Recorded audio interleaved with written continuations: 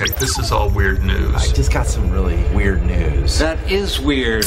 I'll give you the good news of the story. Maria, your turn to guess the bad news of the story. Okay. All right, Maria, the good news of the story is there's a woman who bought a couch at Costco. Turned out it wasn't like exactly what she wanted, decided she wanted to return it. She didn't have the receipt, but you know what? Costco let her do it anyways. Very nice of them, right? What's the bad news of that story, you think, Maria? It got broke before they brought it in. Oh, she broke it on the way in, and they were like, oh, now we're returning this broken couch? Why not? You know, something to ruin somebody's fun day. Why not? Yeah, why not?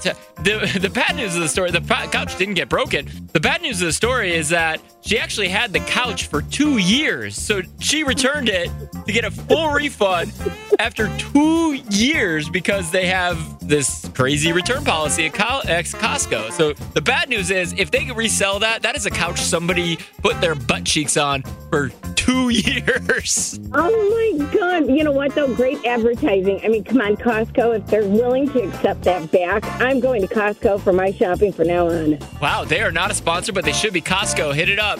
You want to be a sponsor of the show? We are big Costcoers over here. I think I might be one myself now. They earned a new customer. Costco, what are you doing? See the power of my radio show? I'm bringing you customers. Costco, email me, Scotty at us99.com or whatever.